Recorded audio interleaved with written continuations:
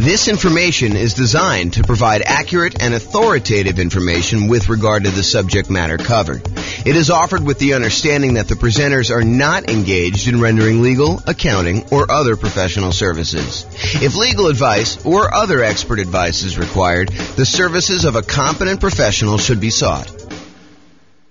Welcome to the Jersey City Real Estate Investing and Real Estate Financial Planning Podcast.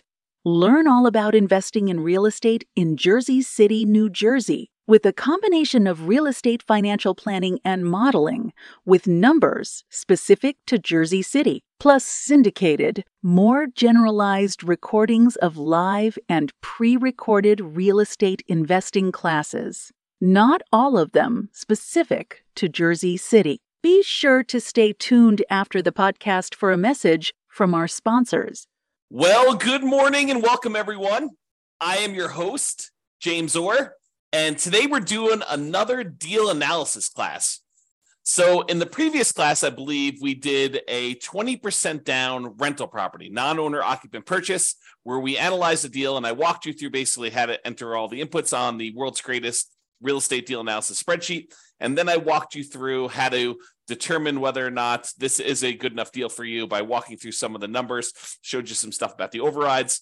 But today we're going to do something slightly different. Today we're going to do a 5% down Nomad property where you're buying the property, you're moving into the property, you're living there for at least a year, and then you're converting it to a rental.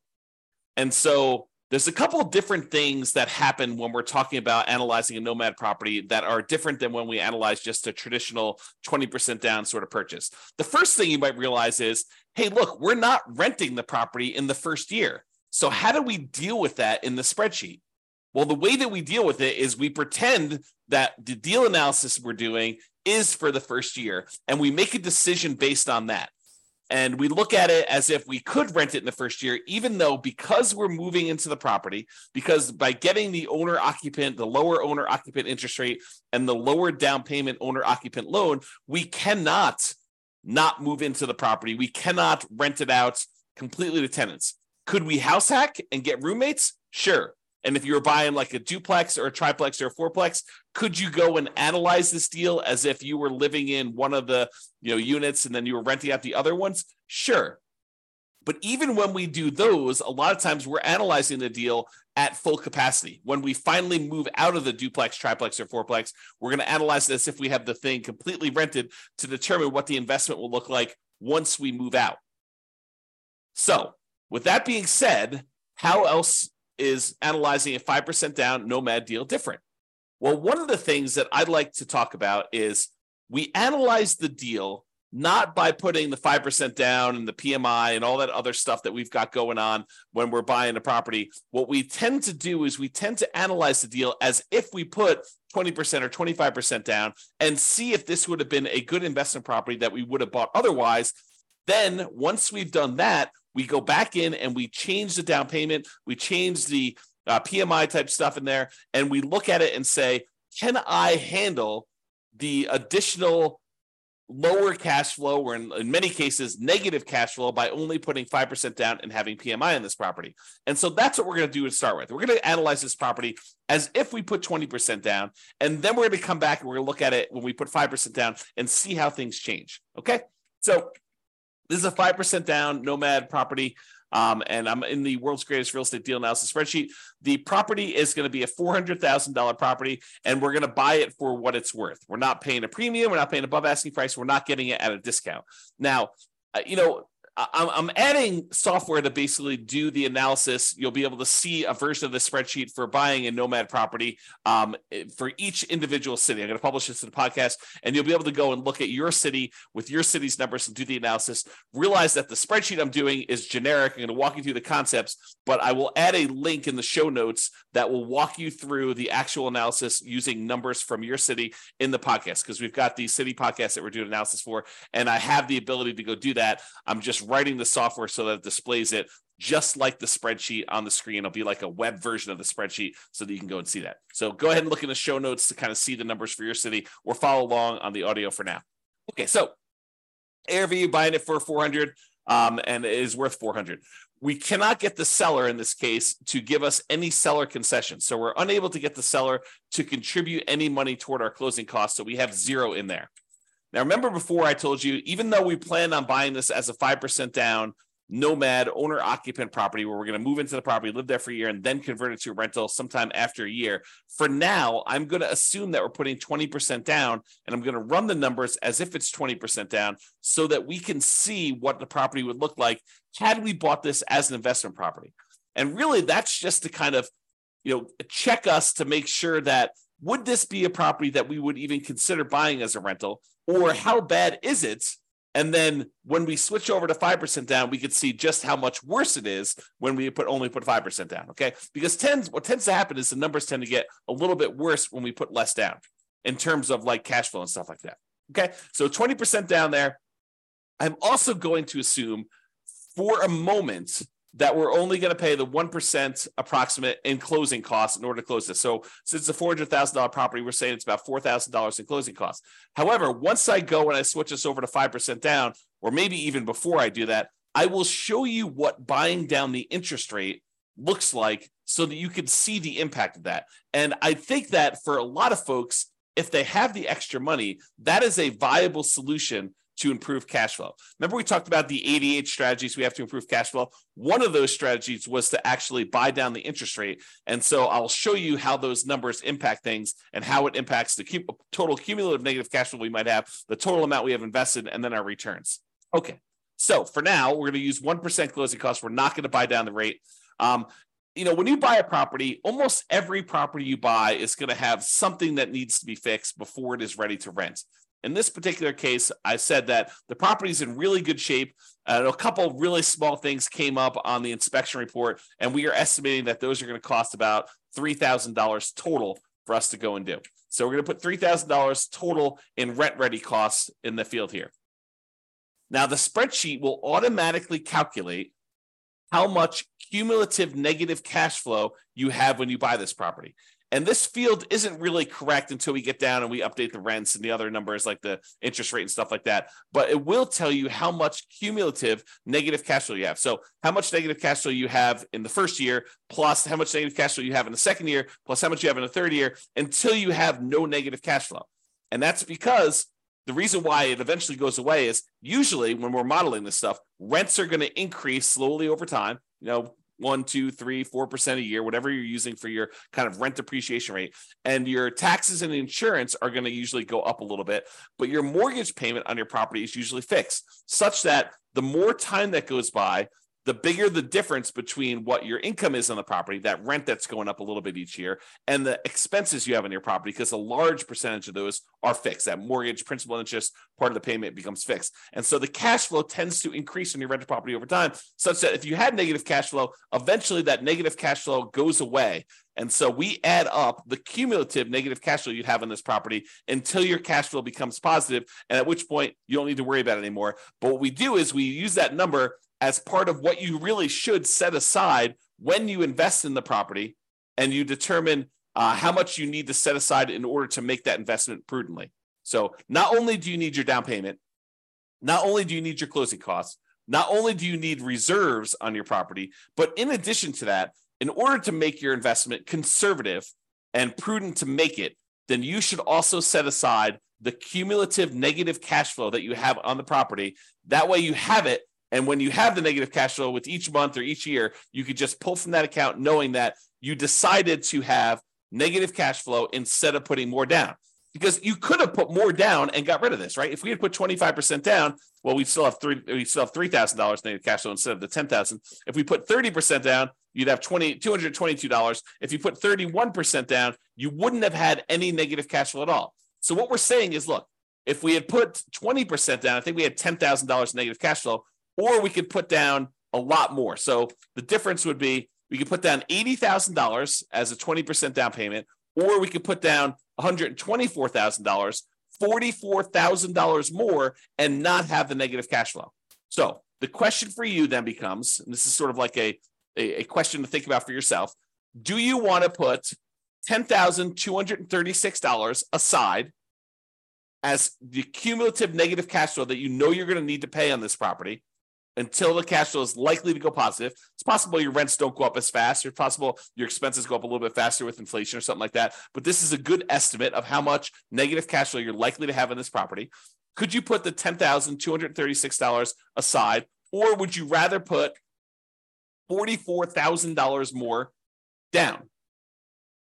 $10,000, $44,000. Which would you rather do? And that's the question, right? Because the negative cash flow is really a deferred down payment. If you had put more down, you wouldn't have it. But in this case, we're choosing to put less down, and we're choosing to accept this negative cash flow. And you'll see that comes up again when we put the 5% down, because when you put less down than 20%, it becomes even more negative. Okay. For now, though, I'm going to just kind of keep this here because it's actually technically not this negative. You'll see here in a second. Then this shows you like the total amount you have invested, the closing costs plus the down payment plus this cumulative negative cash flow plus the rent ready costs in order to purchase this property. It shows you that you'll need to have about $97,000 or so to do that. Calculates that you're doing a $320,000 loan, buying a $400,000 property, and we're using the 20% down for now. Interest rates right now for about 20% down are somewhere in the 7% range. You can go call your lender and get that rate. We have a whole class on how to do that. And then the term, we're doing a 30-year loan, 360 months. For now, because we're putting 20% down, we don't have any PMI. So I'm going to put 0 for PMI. When we put 5% down, I will change this and I'll put in a number for private mortgage insurance. Remember, private mortgage insurance is insurance that you pay to protect the lender in case you default because you put less than 20% down. If you had put 20% down, they wouldn't ask you for it, okay? But because we're putting less than 20% down, you've got that. And then PMI would drop off when the loan to value became 80%. Now, monthly rents. So the monthly rent of this property is $2,850. So we put that in there. Now you can see that because it's $2,850, the cash flow on the property is slightly positive, and we no longer have any cumulative negative cash flow.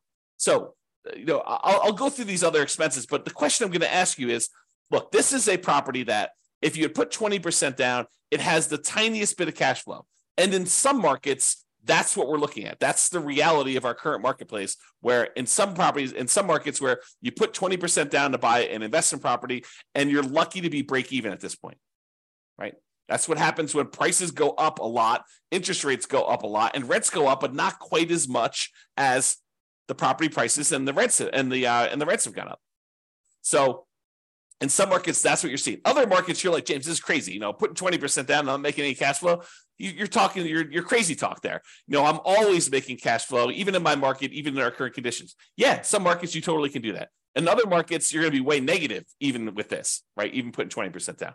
Okay, so each market's a little bit different. Go check the show notes. I'll link directly to your deal analysis. You'll be able to go look at that. All right, if we had any other income, we'd put that here. The vacancy rate, we're starting 60 to 90 days before the current tenant moves out of the property. And so our vacancy rate is going to be about 3%. So we're going to test the market. We're going to start a little bit high on rent, and we're going to bring rent down very aggressively until we're able to fill the property before the lease on the previous tenant expires. We're going to have everything lined up, ready to go. So the vacancy rate is really those unusual situations where you have an eviction or something like that going on. Property taxes, in this case, it's 0.56%. So we've got that calculated there. Property insurance, about $1,400 a year. And I have a property about this value, so those are about right. $350 for HOA per year. And then the tenant's paying all the utilities, so you're not paying any of those. And there's no other expenses. You're not paying for snow removal or mowing the lawn or anything like that. This is just a straight up single family home where the tenant is paying for all the expenses to do that. I've said 10% of the gross rent set aside for maintenance on the property. I'm assuming that you're including the CapEx in the maintenance. And so we set aside $0 extra for CapEx. This is probably not reality. You probably should be setting aside additional money for CapEx in your property. And so you probably should use the CapEx spreadsheet that we have to estimate what your capital expenses are going to be based on the property and when you bought it and how old everything else is. That's what that advanced CapEx spreadsheet does for you. And I've assumed that you're self-managing the property. If you had a property manager here, it'd be negative, significantly negative. In this case, I'm assuming that you're managing it yourself. Then we estimate the percentage of the purchase price that is the land value, so that we can then calculate what percentage, what value of the property is your building value. That way we could use the property type, which is residential in this case, to determine what your cash flow from depreciation is, your tax benefits from owning this property, your depreciation benefits, so we can calculate a cash flow from that using your effective income tax rate. Okay. And so we have all that in there. Now that we've got all the numbers in there for a 20% down payment, we're looking at this and we're saying, look, if I were going to go buy an investment property, if I had 20% down and I wanted to go do this, would I buy this one as a rental? Now, there's all these trade-offs you're making when you're doing Nomad, right? Sometimes we could find an amazing deal, but it's not one that we would be willing to move into and live there for a year or more. So you maybe could go find a property in like a rougher neighborhood or a better cash flowing neighborhood, a neighborhood that is not one that you would be willing to move in with you and your family for a year or more, and you could get improved numbers. But because we're doing Nomad, and maybe this isn't as nice of a property as you would like to ideally live in with your family, but it's sort of a compromise between the really nice properties that you would love to live in with your family versus the probably rougher neighborhood, rougher property that you would buy as an investment property. And because we're trying to merge these strategies of you're living in a property for a year and then you're converting it to a rental, we're sort of meeting in the middle. We don't want to go buy a property that would not make a good rental just because it's a Nomad property, nor do we want to go buy a property that's so rough that we're afraid to live in the property. You don't want to do that. You probably don't want to rent that to someone either. But the idea is you want to kind of like hybrid these. And so a lot of times we're looking at this property and we're making compromises. So we're just looking at this and we're saying, look, would I go buy this property? Well, it's got $21 a month in cash flow. It's about break even. We got about $206 a month in cash flow from depreciation. Those are the tax benefits of owning the property that look like cash flow. We get those in the form of either end of year tax return rebate, or we can adjust our exemptions on our actual paycheck, pay less in taxes with each paycheck that we make, and actually receive money back so that we could use that to cover some negative cash flow with money that we don't have to pay in on taxes from the paycheck from our regular job. Okay, so you can go and look at that. The total amount of true cash flow, which is really just the sum of this monthly cash flow and the cash flow from depreciation, is $227 a month. Okay, then we walk through, we can see all the returns for whether you're doing the return in dollars from each of the four areas, from appreciation, from cash flow, from debt pay down, from cash flow from depreciation, the tax benefits, in other words, and it sums all these up and tells you you're making about $18,000 a year. The total return on investment is about 20.66% if we ignore reserves. So this is like, remember, I talked to you in the last class, this is the number that most people, and I'm using this in quotes, they lie about. They tell people that this is their return, but in reality, it's not their return. We really do need to take into account that we had to set aside reserves in order to make this investment. So the reserves need to count in both the amount of money we're making, because you make a little bit of money on your reserves if you set it aside and you're investing it, and also the reserves need to go in the denominator when we calculate your return on investment. So the RID plus R6 is the return in dollars quadrant plus 6 months of reserves, R6. Okay, so that tells you how much you'd be making in total dollars if you had 6 months of if you set aside 6 months of reserves. This one tells you return in dollars quadrant plus R12, which is 12 months of reserves you set aside.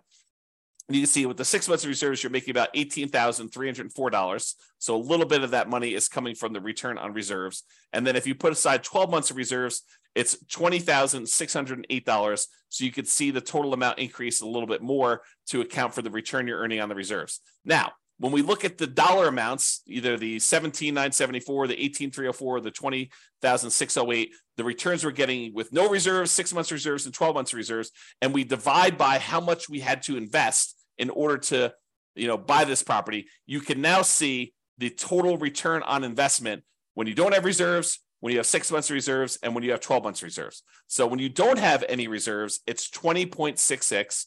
When you have 6 months of reserves, it's 17.69. And if you have 12 months of reserves, it's 17.18. And you can get a feel for the overall returns you're seeing when you're doing this. So you're looking at this property and you're saying to yourself, okay, would I buy this if I had 20% down?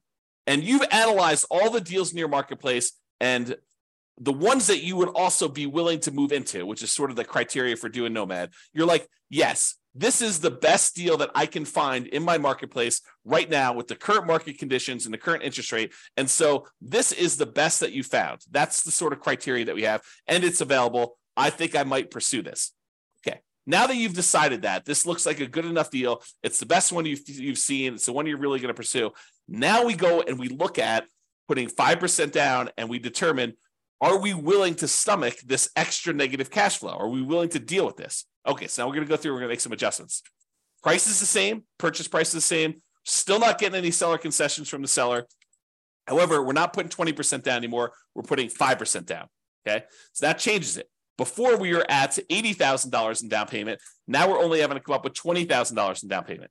Still have 1% in closing costs, about $4,000. Still have that $3,000 in rent ready costs because we're trying to do the get the property ready to rent, has some repairs that needs to get done.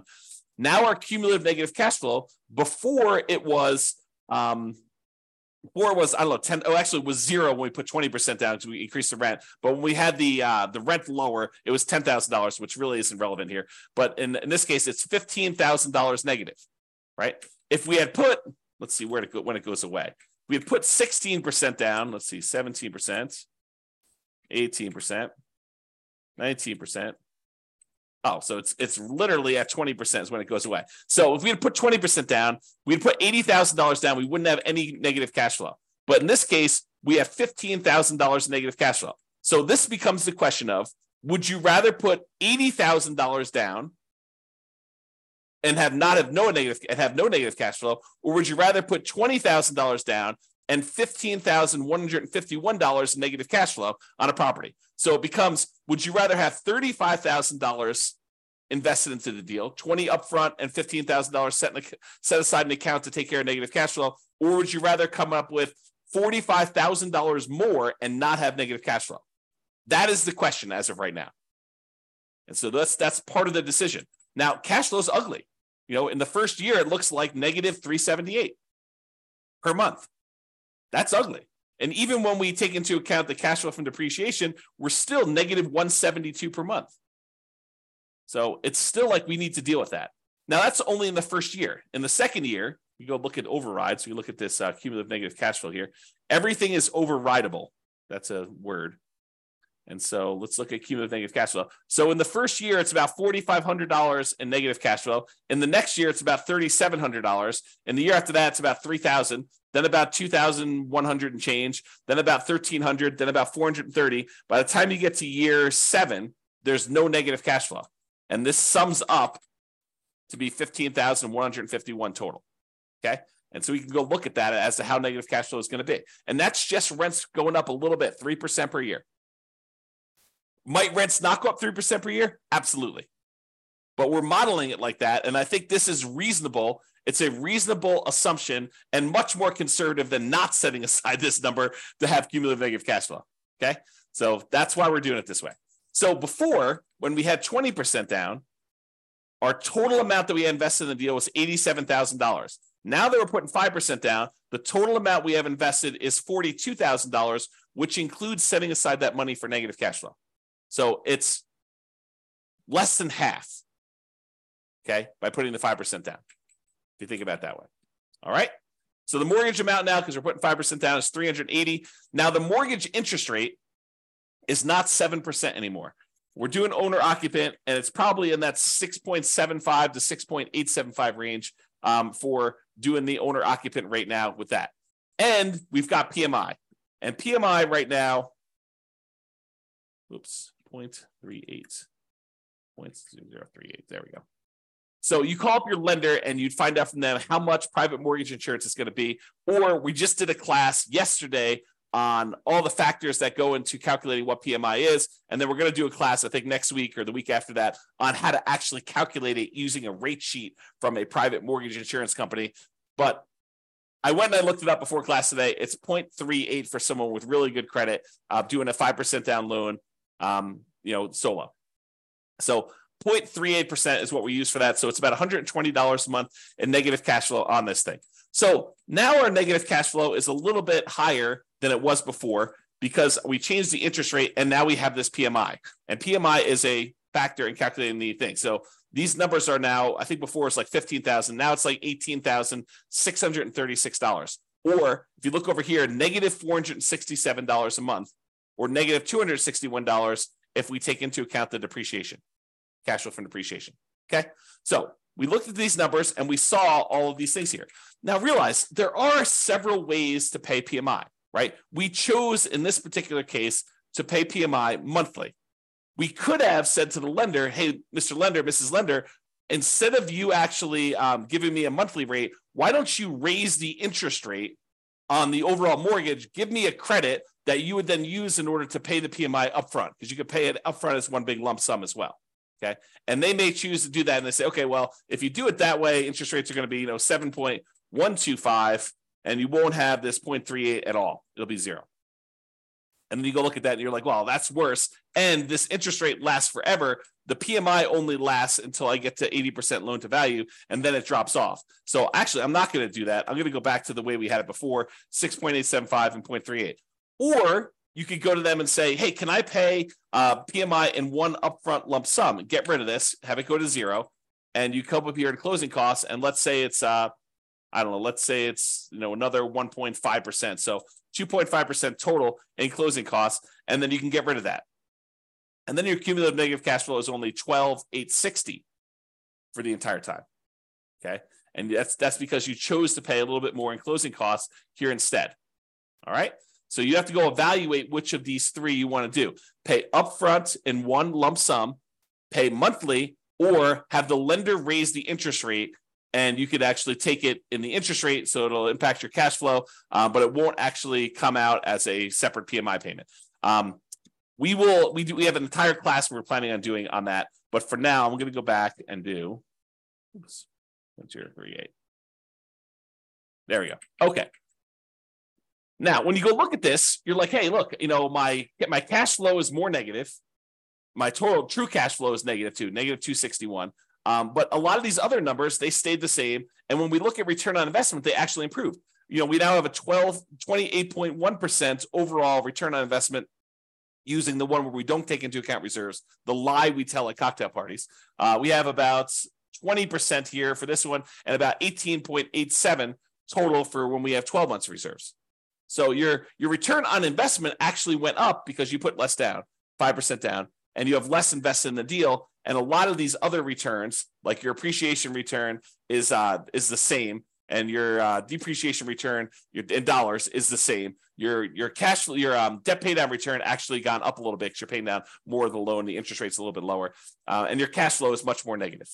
So those are how those changed if you want to look at them. So you have to decide, can I stomach, negative $261 a month in negative true cash flow? That's the cash flow after we take into account the depreciation benefit. And then you have to decide, am I willing to do that? If I put 20% down, I'd be about break even. Now I'm negative 467. And I had to set aside this $18,636 in order to handle all of that negative cash flow for the entire time. You have to decide if you're willing to do that. Or one of the other things you could do is you can come in here and you can say, look, I'm going to actually buy down my interest rate. I'm going to come up with 4% more here. 3% more in closing costs. I'm going to buy down my interest rate. And I checked before the webinar here. And for 3 points, you could buy down your interest rates for a 5% down owner-occupant loan to 5.625.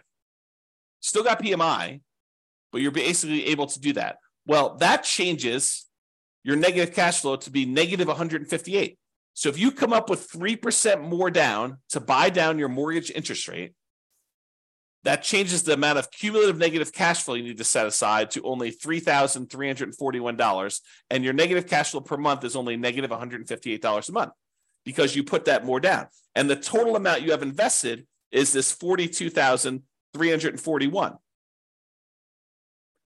So it's similar to the amounts you had to set aside for this cumulative negative cash flow, but now you're choosing to take that money and you're choosing to invest it in buying down the interest rate. And that significantly improves your overall returns. The dollar amounts of returns get a little bit better, but look at the number for your return on investment. It went from that, I think we were at, I should just go do this. It's 1%, 6.875, I think is where we were at for that.